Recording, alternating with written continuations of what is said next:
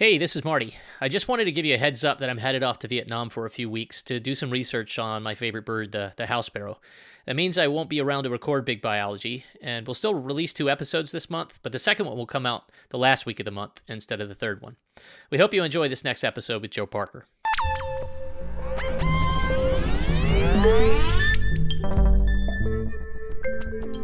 Some of the most successful predators in tropical forests are army ants. They send out legions of workers to seek out prey, and those workers totally overwhelm other insects and sometimes even vertebrates like lizards, frogs, and birds. When I was a graduate student working in Panama, we used to let them walk all over our feet and crawl up our legs so we could have a front row seat to see all the insects fleeing the swarm. But when I tried the same thing with Old World army ants in Kenya, boy, what a mistake. They're much more aggressive than neotropical ants. While pretty much everything, including Marty, runs away from these things, there is a group of organisms that lives with them and even takes advantage of them. We're talking about rove beetles. They're a huge group of insects. There are roughly as many species of rove beetles as there are species of vertebrates combined. And a handful of these rove beetles have evolved to live with army ants. These ant-loving beetles look a lot like ants, even though other species of rove beetles have basically no resemblance. And some of them even steal pheromones from their hosts so that they smell like ants. The con is so good that the ants let the beetles live in the nest, even though they contribute nothing to the colony. In fact, these beetles eat ant eggs and larvae, all without the ants noticing. But those are really, really aggressive ant colonies. But you see how they interact with these beetles, and they treat them, like royalty. They'll groom them, they'll clean them. They're absolutely accepting of these beetles into the nest. The beetles will groom the ants. In the case of the beetle grooming the ant, it's to steal the ant's colony pheromones, these cuticular hydrocarbons that they then smear over themselves to chemically disguise themselves. And they have to keep doing this. They have to keep intimately, interacting physically with the ant to keep this sort of maintain the colony odor and cloak themselves. That's Joe Parker. He's a biologist at Caltech who's been collecting rove beetles since he was 16. Now he's studying them to understand a big mystery in biology. Why do living things keep converging on similar solutions to common problems? This concept is called convergent evolution. It refers to examples where distantly related species come to evolve the same kinds of traits. For example, bats, birds, and butterflies have all evolved wings to fly. Deserts in North America are dotted with cactuses, whereas deserts in Africa are home to a group of plants called euphorbia that also have spines and fleshy tissues that store water. Cactuses and euphorbs aren't closely related, but they converged on similar phenotypes for desert life. The process of evolution is so contingent that the paleontologist Stephen Jay Gould argued that its outcomes were basically unpredictable. If you could replay the MP3 of life, organisms in this reset world would look and act nothing like those we see today. Rove beetles have evolved to look like ants at least a dozen times, which makes them a great set of species to investigate convergent evolution. The rove beetle family tree makes it seem like maybe evolution is less contingent than Gould thought, and that's what Joe's lab is studying. I'm Art Woods. And I'm Marty Martin. You're listening to Big Biology.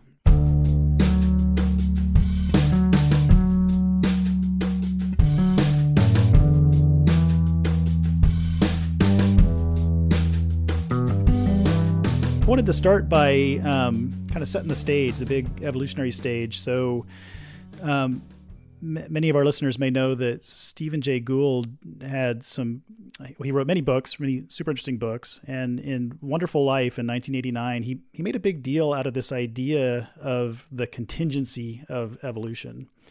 And his thought experiment was, if you could go back in evolutionary time and sort of reset the tape, that it would play forward in a highly divergent way from what we actually have seen today. And in other words, if you replay the tape of life, you get something different every time. And he really emphasized sort of contingency over things like repeatability and predictability of evolution. So what do you think about Stephen Jay Gould's idea, and what's the kind of state of the field on that thinking? Yeah, I think it's becoming clear that one of Gould's biggest legacies is this notion of contingency and really the kind of posing of this question of how predictable biological evolution is. And in his view, any replay of the tape of life would lead evolution down a very different path to the one that we see today. Because in his opinion, evolution is an inherently kind of stochastic process in terms of, mutation and environmental variation.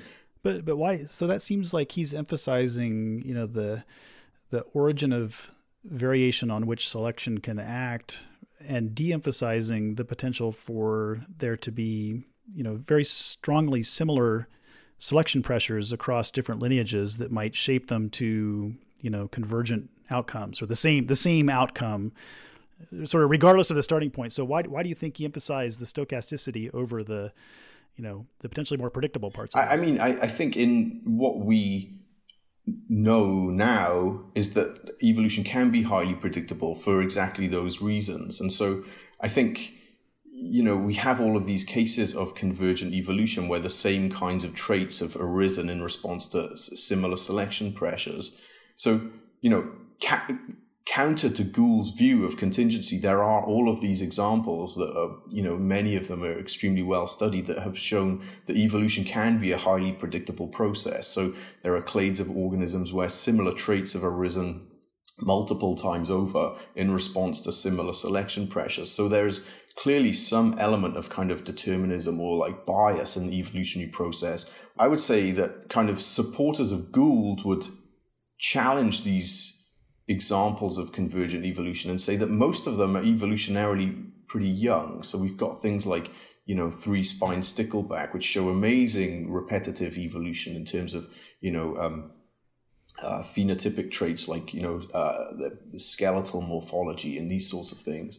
But those all arose over the last, 10 or 15,000 years since the last glaciation? Exactly. You're talking in some of those cases about the same mutation, which is, same element of standing genetic variation that's being repeatedly selected when these lineages have transitioned from a marine to a freshwater environment. And so it's, to some extent, unsurprising that in very young clades, at least a subset of lineages would evolve in a similar kind of direction, because the starting pool, the genome is very similar. Sometimes the starting pool of selectable genetic variation is the same.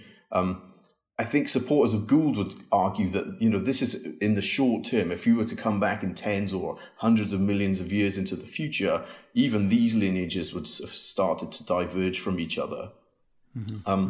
So yeah, I think the real question is time, and this is something that I think has not been resolved. There are clearly examples of like highly convergent traits evolving, sometimes with great frequency within certain clades. You think of these kind of radiations and island ecosystems or lake ecosystems where kind of a similar natural experiment has happened in each case, and you've got similar kind of ecomorphs of fish or more spider morphologies or things like this evolving in these different kind of evolutionary replicates. We want to come back and hit this idea of adaptive radiations pretty hard, maybe after we talk about some of the details of the natural history of your system. But Marty, did you want to jump in here? Yeah, so I want to, before we go more into the convergence evolution or even adaptive radiation, Joe, do you know of literature that directly addresses this sort of scale at which the contingency is harder to swallow? So, the finer levels of variation that we start to think about as, for the reasons you just articulated is fine, but maybe it's at the levels of phyla that you sort of, the contingency framework makes a lot more sense. And as you narrow things down, you can end up with a sort of convergence happening more oftenly for a lot of the reasons that you said. Sure. So, there's kind of two answers to this question. So first of all, there are clear examples of convergent traits arising in deep,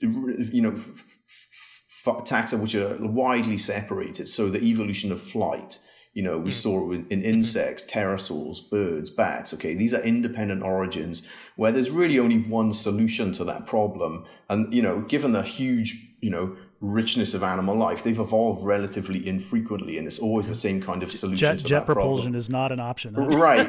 There's not really a kind of metazoan helicopter, right? Like, yeah, exactly. And so, evolving to occupy like an aerial niche space, there's only kind of one solution to that problem. And sure enough, there are these 4 widely divergent lineages which have hit upon that same kind of solution. So fins are another example of this. The convergence at this level is kind of functional evolution of comparable. Sort of one obvious solution. Right. Yeah.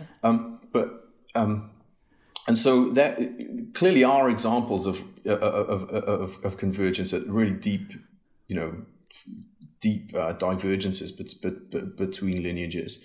I don't know if it helps to think really about phyla as kind of units of, because they're to some extent taxonomic constructs.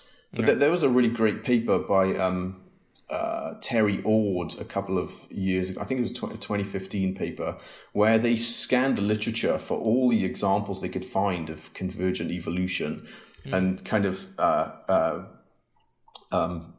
ranked them depending on how old the systems were that they were studying. And the drop-off is after 10 or 20 million years is like this. As you go past 10 or 20 million years, there's virtually kind of no examples of really, really, frequently evolving, highly convergent, complex traits. And most of the really striking examples of convergence that are in that 10 to 20 million year age bracket, actually really at the upper end of that. So if, tens of thousands to, a couple of million years old.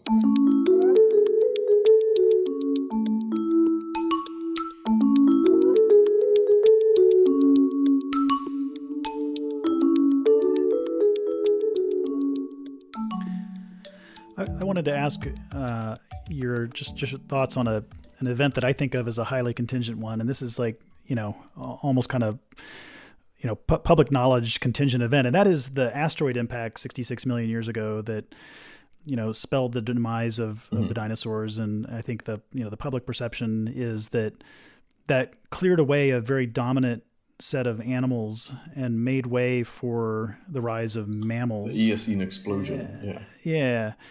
And, there's no way to think about that except as a highly contingent event, right? Because the asteroid might have missed the Earth. No, absolutely. Yeah. So is that an example of the kind of Gouldian contingency over macroevolutionary time that he had in mind? And I would say that, that's environmental stochasticity, writ large. Yeah, right? The poster child of it. Yeah. I think, and then it becomes a question of, there's further questions of contingency, when there's a mass extinction event and there's a kind of all this unoccupied niche space, how does it get filled? Is that a kind of predictable process? Or if you were to replay the asteroid event many times, would you still get the emergence of birds and mammals and, crown group ants? That's the most important event that happened after the dinosaurs went extinct. Of course. Hey, that's a good segue.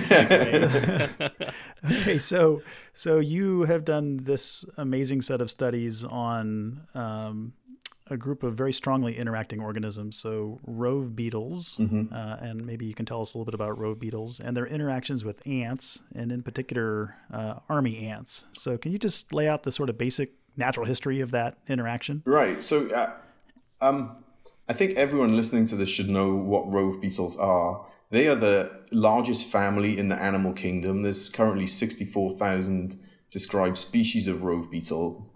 The family Staphylinidae, that's about the same size as the entire vertebrate subphylum. So, this is, and the diversity of rove beetles that remain to be found and described is probably tenfold the number that we know about. And so this is a massive chunk of the animal tree of life here. Just to give you a kind of picture of what a rove beetle looks like, they don't look like typical beetles by and large because they have short elytra. Now, elytra are the kind of key innovation that beetles have, these hardened wing cases that protect the flight wings. In rove beetles, the wing cases are short and they leave the abdominal segments exposed. And the body is kind of elongate and the abdominal segments are flexible and kind of telescope with each other. And this enables these rove beetles to move really rapidly, to undulate through leaf litter and soil habitats. The majority of species chase down other species of arthropods, so they're predatory beetles. They are very small insects, usually. They're under a centimeter most of the time. But they're fascinating for another reason, which is that from this kind of free-living, solitary, predatory kind of ground plan, they've repeatedly evolved into highly social organisms capable of infiltrating social insect colonies, so in particular ants and termites. And when they do this... And your word for that is they're myrmecophiles, right? Or myrmecoid, yeah. Quick etymological note on an entomological word. Myrmex is the Greek word for ant. So a myrmecophile is something that loves, or in this case, lives with ants. You'll hear us use that word a few more times. Myrmecophiles or termitophiles are the ones that live in termite colonies. And these lineages that have transitioned to this kind of symbiotic lifestyle, refer to it as a sort of social symbiosis because they behaviorally interact with their kind of social host organisms.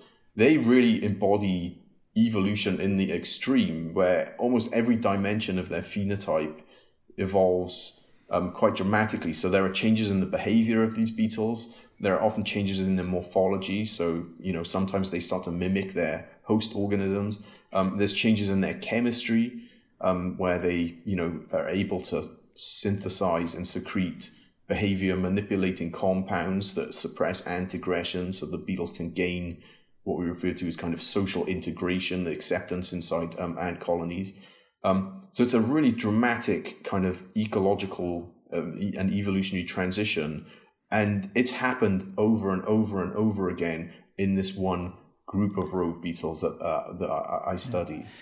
Can I ask a sort of logic question about how you deduce the fact of multiple independent evolutions of these beetle lineages?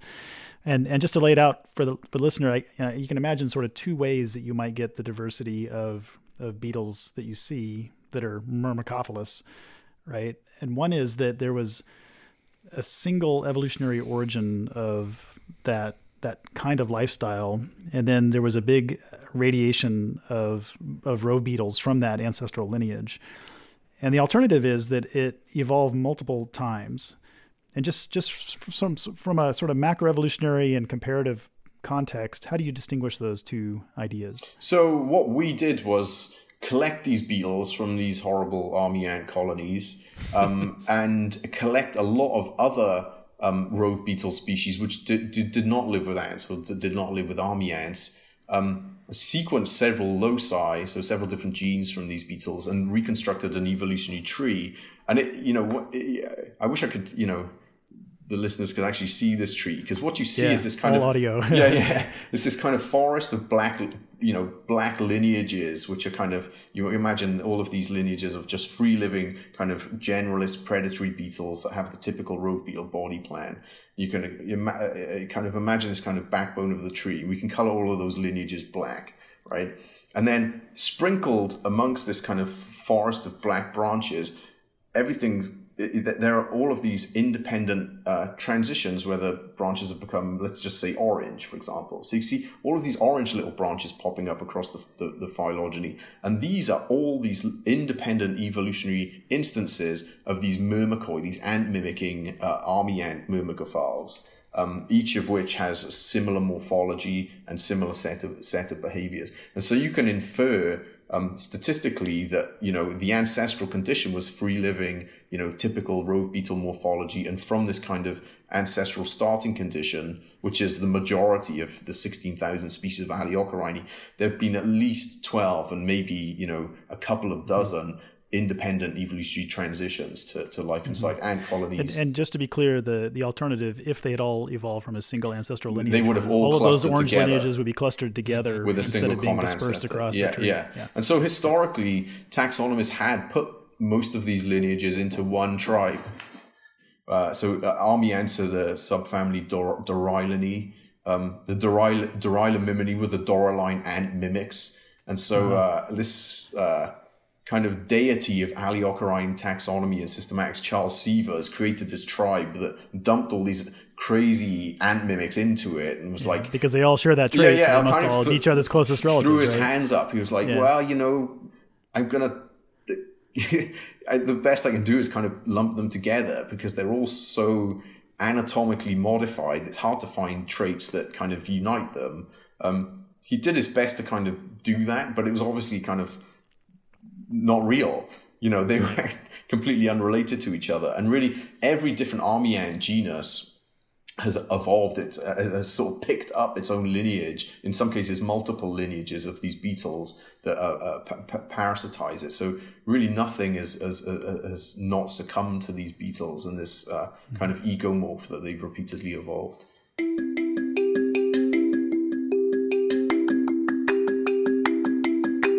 So just a couple natural history questions first. So to a casual observer, would you, if you saw a rove beetle, would you think it was an ant? I mean, do they look that similar? I'm too far gone to see. Well, you're not the casual observer. I'm talking about like... I can only go on what the response I get when I show people a drawer of rove beetle specimens. So the first thing is, no, I want to see the beetles. Don't show me the ants. Huh? So first of all, it's, oh my God, they're so tiny. How can you even see that?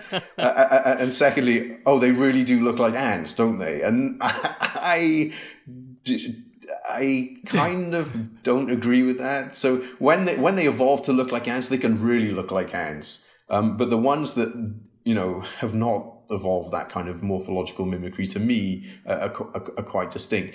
That said, I think compared to a lot of other beetles, they're a little bit more ant-like. So their body plan's probably fewer steps removed from ant-like than most other beetles. And I think this is, again, a kind of maybe one of the predisposing factors that these beetles have, which has enabled them to quite readily and convergently evolve ant-like morphology. And remind us how separated are the last beetle and ant ancestor? So this can evolve relatively rapidly. So just in a few million years, basically the stem lineage between free living and like the ultimate manifestation of Myrmecophily was 11 million years. We published a couple of years ago, actually 2014, so a few more years ago than that, a transitional fossil Myrmecophile, which marks a kind of, I don't want to use missing link, but it almost is the perfect opportunity to use that phrase because it really does embody this. Just go for it. Yeah, let's go for it. It is the Tiktaalik of Myrmecophiles. There it is. It's, you know, it's got, you know, all, you know, 5 of its 6 legs in an ant colony. And it embodies this kind of transitional phase between a free living ancestor and a highly socially integrated, obligate kind of social symbiotic Myrmecophile.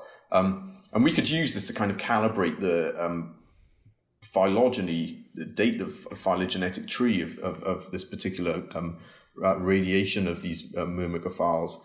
I just wanted to ask here too. You talked a lot about the different ways that they're interacting, but what are the beetles getting from the ant colonies? And you know, I'm sure one of the answers is food, possibly protection. Both, yeah. Can you just talk about so what are the resources they're getting? Yeah, so rove beetles are ancestrally predatory, right? They're these free living generous predators, and at the most fundamental level, all Myrmecophiles are like extremely specialized predators, which are targeting resources inside ant colonies. So they feed on the brood, sometimes, so the ant eggs and larvae. They sometimes. So they're slipping off and eating ant babies. Exactly. Yeah. And the ants don't notice. They don't notice. Sometimes they're like fully complicit in the whole thing. Sometimes they pick off. You had written that the ants pick up the beetles and move them to their broods, right? Absolutely, yes, yeah. So that's amazing. In multiple cases, it's the kind of relationship so far gone, and the beetle's so good at tricking the ant that the ants will pick the beetles up, carry them inside the nest, Sometimes they'll deposit them right in the brood galleries where they'll just start munching on the eggs. Wow, smart. In some cases, the beetles are fed prophylactically mouth to mouth by the ants as if they were just nest mates or larvae or something like this. And do they intennate the ants to get them to do that? Yeah. And so there's all this they've broken their like rogatory code and tricked them to do this. In some cases, the beetle will lay its eggs in the brood galleries, and the larvae hatch out and secrete a chemical that instructs the worker ants to feed the beetle's larvae preferentially over their own larvae. So it's like an amazing kind of brood parasitism that these beetles are able to carry out. They are, and they're absolutely freeloading social parasites that infiltrate ant colonies, contribute essentially nothing to the life of the colony. Can I ask you a little bit the sort of other side of the natural history? How do the beetles not die? I can't imagine, and I talked on our last episode about my stupid encounter with army ants, my own personal encounter. I'm not going to recount that again, but I can envision a worst kind of place to be. Tell me about it. I collect these beetles, right? So that was my next question, Joe. How do you get these beetles? You couldn't pick a crazier thing. No. Yeah, I mean, you just it's so. First of all, it's totally worth it, right? Like says you. That's a true enthusiast. No. Like all of the stings and bites. To find that tiny thing walking around, that magical thing inside the net, it's just you instantly forget about the pain. Forget the anaphylaxis. I'm fine. No, exactly. You just won't feel anything once you. They're really highly aggressive colonies of ants in some cases. Art mentioned that they have infiltrated army ant colonies, and we had published a paper on this. In 2017, they've repeatedly evolved to live inside army ant colonies. And this kind of is one of the most extreme manifestations of this socially parasitic phenomenon, because in these cases, they've evolved to look like the ants. And I don't think it's that they're kind of visually mimicking the ants to fool them, because the ants are basically blind, right? What we think is happening is that army ants use a lot of tactile nestmate recognition. They're constantly kind of much more than other species of ants, always kind of, antonating each other, licking each other. And they do this to the beetles too. And I think this is what selects for the ant-like shape, so the beetle can pass tactile assessment inside these colonies. Often the beetle and the ant are totally different color, but the beetle is ant enough like in form to integrate into the nest. But those are really, really aggressive ant colonies. But you see how they interact with these beetles, and they treat them, like royalty. They'll groom them, they'll clean them. They're absolutely accepting of these beetles into the nest. The beetles will groom the ants. In the case of the beetle grooming the ant, it's to steal the ant's colony pheromones, these cuticular hydrocarbons that they then smear over themselves to chemically disguise themselves. And they have to keep doing this. They have to keep intimately, interacting physically with the ant to keep this sort of maintain the colony odor and cloak themselves. So you've talked about this gland that the beetles have, and they use that to produce chemicals that subdue aggression by the ants. But so the beetles are not producing any of their own cuticular pheromones. They're getting all of those from the ants. Or very little. Right? So this is one of the things we're studying in my lab. One of the species we work on is one of these grooming species, which actually walks on top of ants. It seems to sort of chemically subdue the ant, so the ant looks like it's almost gone to sleep.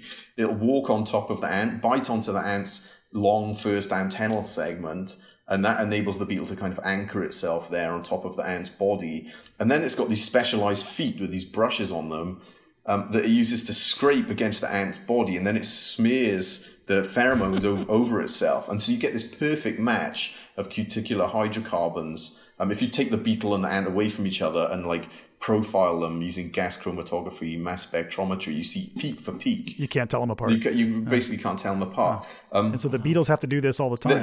They spend hours. Cup of coffee in the morning and then go groom. Yeah, it's time for another groom. Yeah, exactly. Yeah. And so one of the things that we've done is we've put synthetic cuticular hydrocarbons on the ant, and you see them being transferred onto the beetle. And we've also looked at the carbon-13 isotopic signature of the specific cuticular hydrocarbons, and that tells you for definite if they're coming from the same source or not, and they appear to be. So I don't think in this case the beetle's making any of its own cuticular hydrocarbons. It's stealing, we think, all of them from the ant.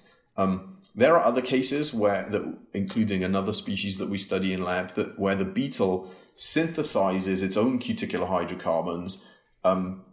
It's a kind of rough approximation for the kind of general profile that these ant colonies are producing. But the beetles can detect this. The ants can detect this beetle quite quickly. If they graze their antennae against it, maybe it passes for an ant. But if they actually antenate it, so they start tapping it, they recognize instantly it's not an ant. And what happens in those cases is the beetle flips its body around and secretes this appeasement compound from what we think is the hindgut that ants kind of gobble up and find really yummy and don't attack the beetle. And so the beetle kind of wanders off.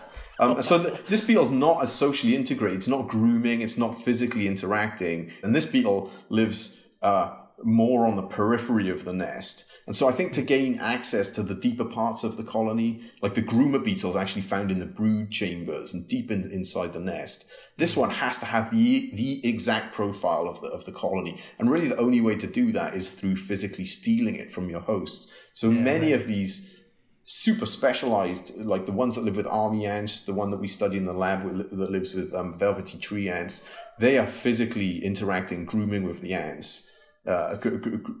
Grooming the ants to actually physically take the colony odor.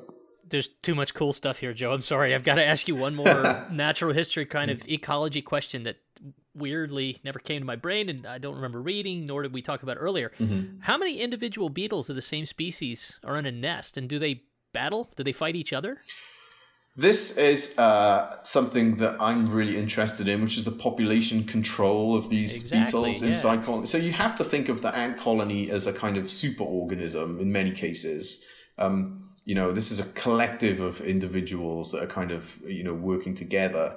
And the infiltration of a colony by one of these beetle or species of these beetles is, it's effectively a sort of social pathogen infecting that superorganism. And I think the same sorts of epidemiological phenomena apply to these beetles, much the same the way that they would, unicellular pathogens and parasites infecting populations of individuals. And what seems to be the case is that as the beetles become kind of more specialized and socially integrated, their abundance goes down, and their parthenogenicity, I think, the cumulative parthenogenicity of the beetles inside the colonies also seems to reproduce because there's sort of selection for reduced parasite burden. What I think mind-blowing is the fact that one of the things we've noticed is that many of these highly integrated, socially integrated species, like the species that we study in lab that grooms the velvety tree ants, many of these ones that have myrmecoid ant mimics of army ant colonies, the females, the abdomen of the female, the kind of gaster that mimics the ant, if you break it open, there's just one huge egg inside there, right? And so, it's this transition from R to K selection, I think, that kind of goes hand in hand with this increasing specialization inside colonies. And so I think the beetles start to invest in smaller numbers of really high quality offspring, because they know that, they've got what it takes to survive inside these colonies, and they do not want to undermine essentially their hosts. Infinite resources, right? Right, yeah. And they don't want to undermine their hosts. Lots of these lineages of beetles, their wings have degenerated evolutionarily, so they're not very good at dispersing, but they are so wedded to their hosts that they kind of, I think there's been kind of selection to reduce the impact they have on colonies. Wow. Sort of evolutionary interests are more aligned than they were at the beginning. Yeah.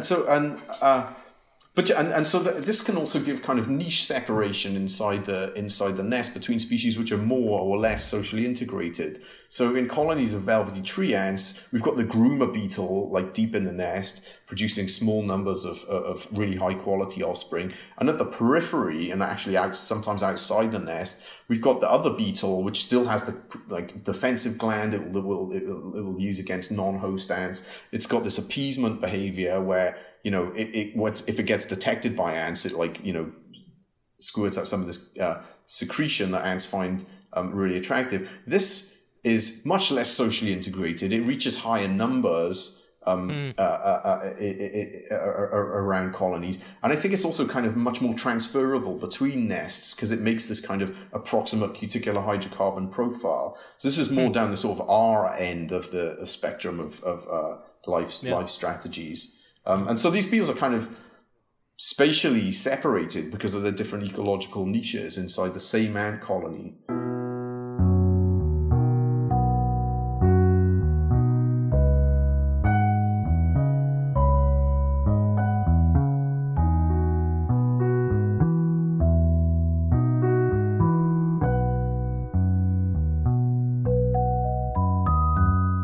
All right, here, Joe, I want to challenge you in a sense on whether this phenotype is actually complex. And I mean, you articulated many different ways. I think your answer is yes, based, I mean, you didn't explicitly say it, but I'll be surprised if you say no. The reason I'm challenging you is that somehow the phenotypic complexity of a bullfrog lives in its molecular machinery, right? So you can get a tadpole in a very, very different lifestyle and physiology and morphology behavior in that organism that when it matures, it becomes a profoundly different thing. Right. So that is regulated by, you know, it's still a complex process by all means, but it's regulated by a relatively, I mean, it's not straightforward and there's a lot of things that we don't know, but we do have some sense of how it happens. My question is, do you know anything at the level of molecular processing, I mean, this sort of developmental physiology, right, that actually underpins the claim that this is complex? Or is it equally possible that there are the same sort of modules that are induced in these organisms, and it's just an issue of turning them on, and kind of ancestrally, they might have, you know, the ancestor of these organisms might have similar things. You mentioned poise for myrmecophily in this taxon generally, and I'm you know, sort of want to hear about the molecular manifestations of such a thing. Right. So you can distill down the evolutionary changes into, you know, several different processes. So one of them is behavioral, right? Primitively, these beetles, the free-living beetles, if they interact with an ant, they chemically defend themselves and run in the opposite direction, right? And so the beetles have this kind of big chemical defense gland in their abdomen that we think is a kind of pre-adaptation for being able to break and enter ant colonies, you know, keeping the ants at bay by deploying this chemical weapon, feeding on the brood and things inside the nest, enabling these beetles to fare much better than other insects would if they were to find themselves inside an ant colony. Okay, and so two things happen when these beetles make this transition to life inside ant societies. Their behavior undergoes this reversal where they're no longer fearful of ants, they're attracted to them. Okay, and so you have to envisage some change in neural architecture, kind of mediating this switch in polarity from, you know, fear to attraction. And so this involves a change in kind of innate behavior, your innate response of when you're faced with another species of organism, in this case an ant. And so all of these different lineages have had to have undergone neurobiologically this switch from like defense and fear to actual attraction, and evolve all of these interesting kind of motor programs for grooming that their ancestors didn't have, but which ants do have. And so these beetles have evolved kind of ant-like behaviors more often than ants have, you know, each independent time it's arisen. And so you have to posit all of these behavioral changes, the most profound being this behavioral reversal. And so that's quite a complicated change to achieve neurobiologically. Well, can I push back a little bit on that one too? I mean, I work on parasitism, and so one of the hallmark examples of a profound behavioral switch within a species has to do with infection with toxoplasmosis. Have you heard the story about when toxo gets into rodent brains? Right. It changes the smell of what's an otherwise terribly aversive stimulus, cat urine. It turns it into something that's actually attractive, and the neurological pathway by which that happens is a fairly straightforward one. Right. So it is the sort of thing that could be co-opted over and over again by different lineages. Yeah. Okay. So I guess your counter argument is that like a behavioral reversal could be mediated by a relatively rudimentary neurobiological change. The same circuit sort of exploited over and over again, even if you get a profound change, because there's an organizational sort of role of that particular circuit for a complex syndrome. Behavior. So I would agree with you, and I would say that the initial switch from like repressing your kind of innate defensive behavior, like the impulse to use this defensive gland, it could be easily overridden by, for example, an odor from the correct host ant species or something like this, but to then subsequently evolve all of these other additional behaviors where you're evolving into a much more social organism. You're evolving new ways to interact with another species, often in the kind of language and on the terms of that other species of organism. Those, I think, you could argue not just kind of attraction or repulsion. These are motor programs that you have to install in the brain. Okay. So I think that's where the complexity comes in. I would say that one of the reasons that you got this kind of convergent switch towards attraction to ants in these beetles may be because that initial switch is kind of rudimentary along the lines of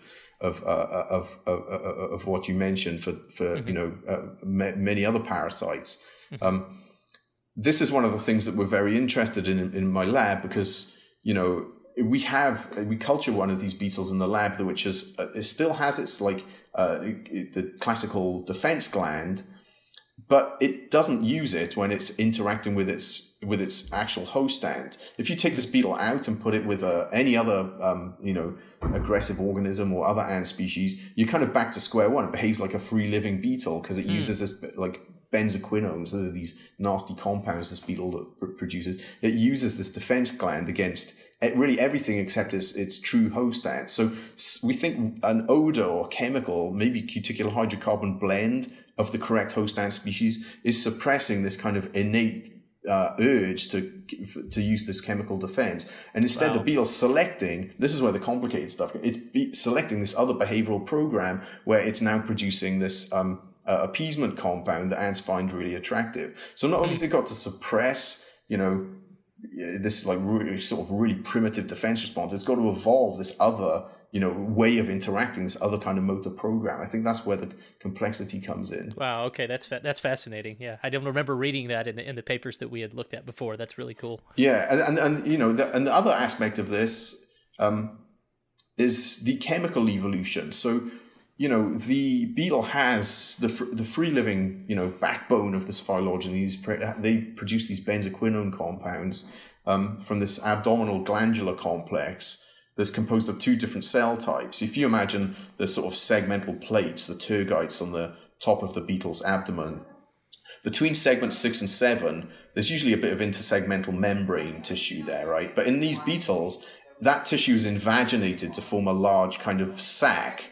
Okay, and the epidermal cells there differentiate as the secretory cell type that make an alkane solvent that fill that gland with the undecane, this solvent. Behind that kind of reservoir, there are these additional glandular units that make the benzoquinones. These are these noxious kind of aromatic compounds. But those benzoquinones are solid at room temperature. They're trafficked along ducts from those gland cells and dissolve in the alkane solvent to make this functional defensive secretion. So there's this kind of synergism between these two different cell types.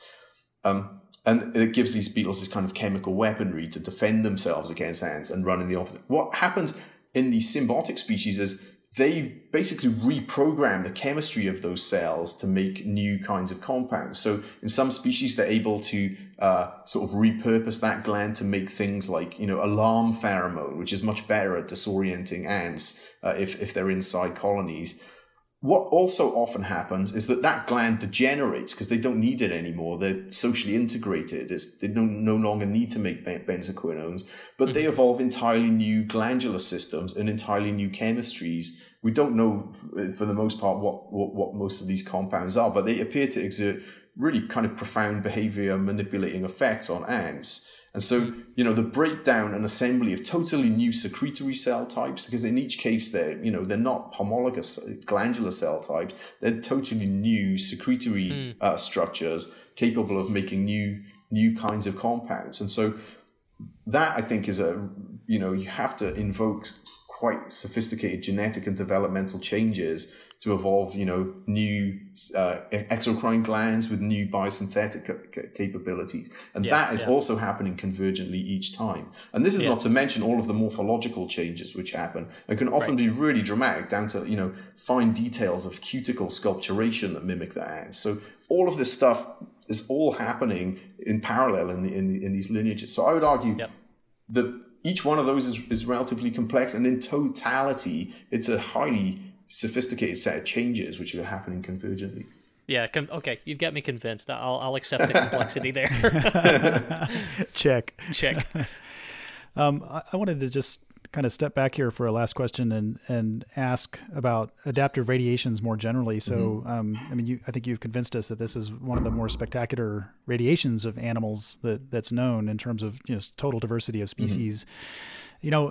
Adaptive radiations are something that you hear a lot about around biology departments and in biology seminars. And, the idea is you get, for some reason, rapid diversification of some pre-existing lineage into to many species that occupy many different niches. So based on, what you've discovered about ants, is there something more general to say about adaptive radiations altogether? So what primes lineages for that? I don't know if what we're studying is really an adaptive radiation, right? Because it might be a radiation, but not an adaptive radiation. There are adaptive changes, but it doesn't. Many times that this evolves, it doesn't lead to extensive amounts of lineage cladogenesis, right? So for example, these army ant mimics. Each time it evolves, there are these small clades of like a few species, each of which are associated with a single army ant species. Army ants themselves are not particularly diverse. I think if army ants did, each army ant genus that these beetles have evolved to, if one of those blew up, these beetles would co-speciate with them. But they haven't. And so they're sort of these mini... could you call them micro radiations? Maybe that doesn't even make sense. But what's happened, I think, it's better to, adaptive radiation is the, a burst of cladogenesis where all those lineages arise from a common ancestor. What you can really think about in this case is, it's more the case that, ants as a kind of ecologically dominant taxon have presented a huge niche space for these beetles to kind of move into, and they haven't done it from a single origin and radiated. What they've done is it's convergent infiltration. So in totality, there's lots of lineages of these rove beetles, but they don't come from a single common ancestor. I see. So lots of kind of parallel micro radiations. Right. I think that's a better way to think about it. There are examples where there appear to have been, elements of like elevated rates of cladogenesis in myrmecophile beetles. There's a group of carabid ground beetles. So this is outside of the Staphylinidae. These are not rove beetles now, which are relatively species rich, called the Pausinae. This is like maybe 600 something species of beetles. And in Madagascar, there's evidence that these porcine ground beetles have radiated really rapidly. So, approaching the kind of levels that you see in cichlids and this kind of thing, in terms of like divergence per unit time or whatever the measure is for, frequency of speciation events. And there, I think the kind of model is that these beetles kind of got onto Madagascar and kind of radiated into all of these kind of unoccupied Pheidole ant colonies. And so, I think if there's kind of open ant niche space, these beetles can invade it relatively quickly. And if there's a single evolutionary instance of it, maybe they can spread quite rapidly between host ant species to produce effectively a true adaptive radiation. I would say in rove beetles, it's been this kind of these beetles were there from day one. You can go back in the fossil record to the earliest ants 100 million years ago, and you can find evidence of like myrmecophiles and also termitophiles in Burmese amber, which records the earliest examples of eusocial ants and termites. So I think as ants kind of like radiated and rose to ecological dominance, most of that's happened in the past 50 million years. These beetles have just always been there, kind of opportunistically picking them off and convergently infiltrating them. So there's never been, it's more this sort of gradual, accrual and convergent infiltration rather than actual adaptive radiation across ants. Yeah, Joe. So we often at the end of our podcast ask our guests about just to sort of gaze forward into the future and tell us what's your sort of biggest, craziest question and biggest, craziest approach to answering it that you can think of, something that might play out over the next 5 or 10 years. Well, I think I can tell you what we're trying to do in my lab. So we're using these beetles as a model to understand social and symbiotic evolution at molecular, cellular and neurobiological levels. And so what we're doing is, transforming them into laboratory models with, genetic and molecular tools. What we want to be able to do is understand what happens in their brains at the level of neural circuits when they make this transition from free living to symbiotic, to really understand the kind of how social evolution happens in the, in the brain.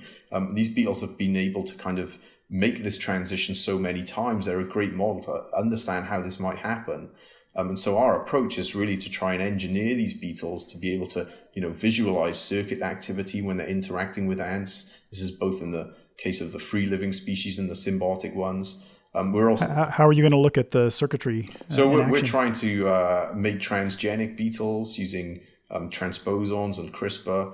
My background, I took a kind of, not really a time out from rove beetles, but I realized I needed to train in a real genetic model organism to be able to kind of realize the potential of rove beetles. So I spent over a decade as a Drosophila developmental geneticist. I trained in fly genetics and molecular biology. And that's really the high bar of insect, genetic approaches. And what I'm trying to do now, we've identified species that we can culture in the lab, which have an element of genetic tractability about them. So we can harvest embryos for micro-injecting them.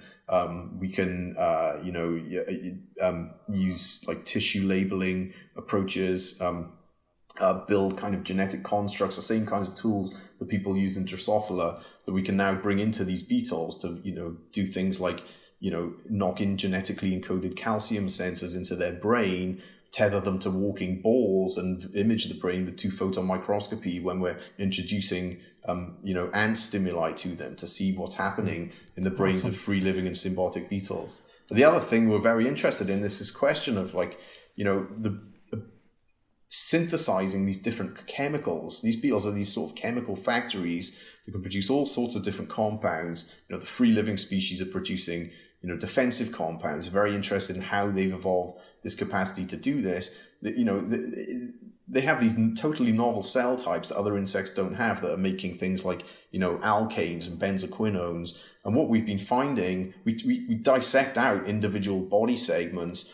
profile them with single cell RNA-seq to look at how these new cell types have been assembled from much more ancient cell types in the beetle, which are producing things like the cuticular hydrocarbon. So there's kind of evolutionary co-option of enzymatic pathways that these beetles have reassembled into new pathways to make new chemistries. So this kind of cell engineering problem, these beetles are kind of world champions at doing it. And so understanding, the chemical and behavioral basis for this sort of convergent evolutionary change at a molecular and cellular level, I think that's where this is where the next level of studying convergence. It's not just, looking at genomic sequence data. That's never going to be very satisfying. We want to actually understand how you get from the genome to the, symbiotic phenotype so many times by studying actually the brain and the glandular chemistry of these beetles at molecular and cellular level.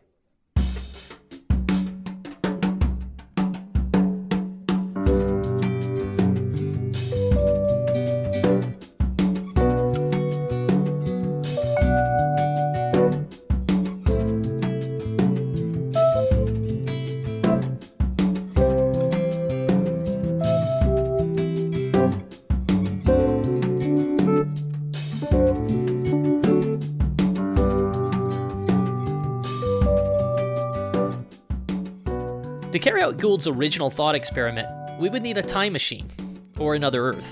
We would replay the MP3 file and compare how evolution played out in each place. Without a time machine, we'll have to look for clues in the real world. Thanks for listening to the episode today. If you like what you're hearing, please consider donating to the show through Patreon, and you can become a patron at www.patreon.com/bigbio. Thanks to Matt Blois for scripting and producing the episode.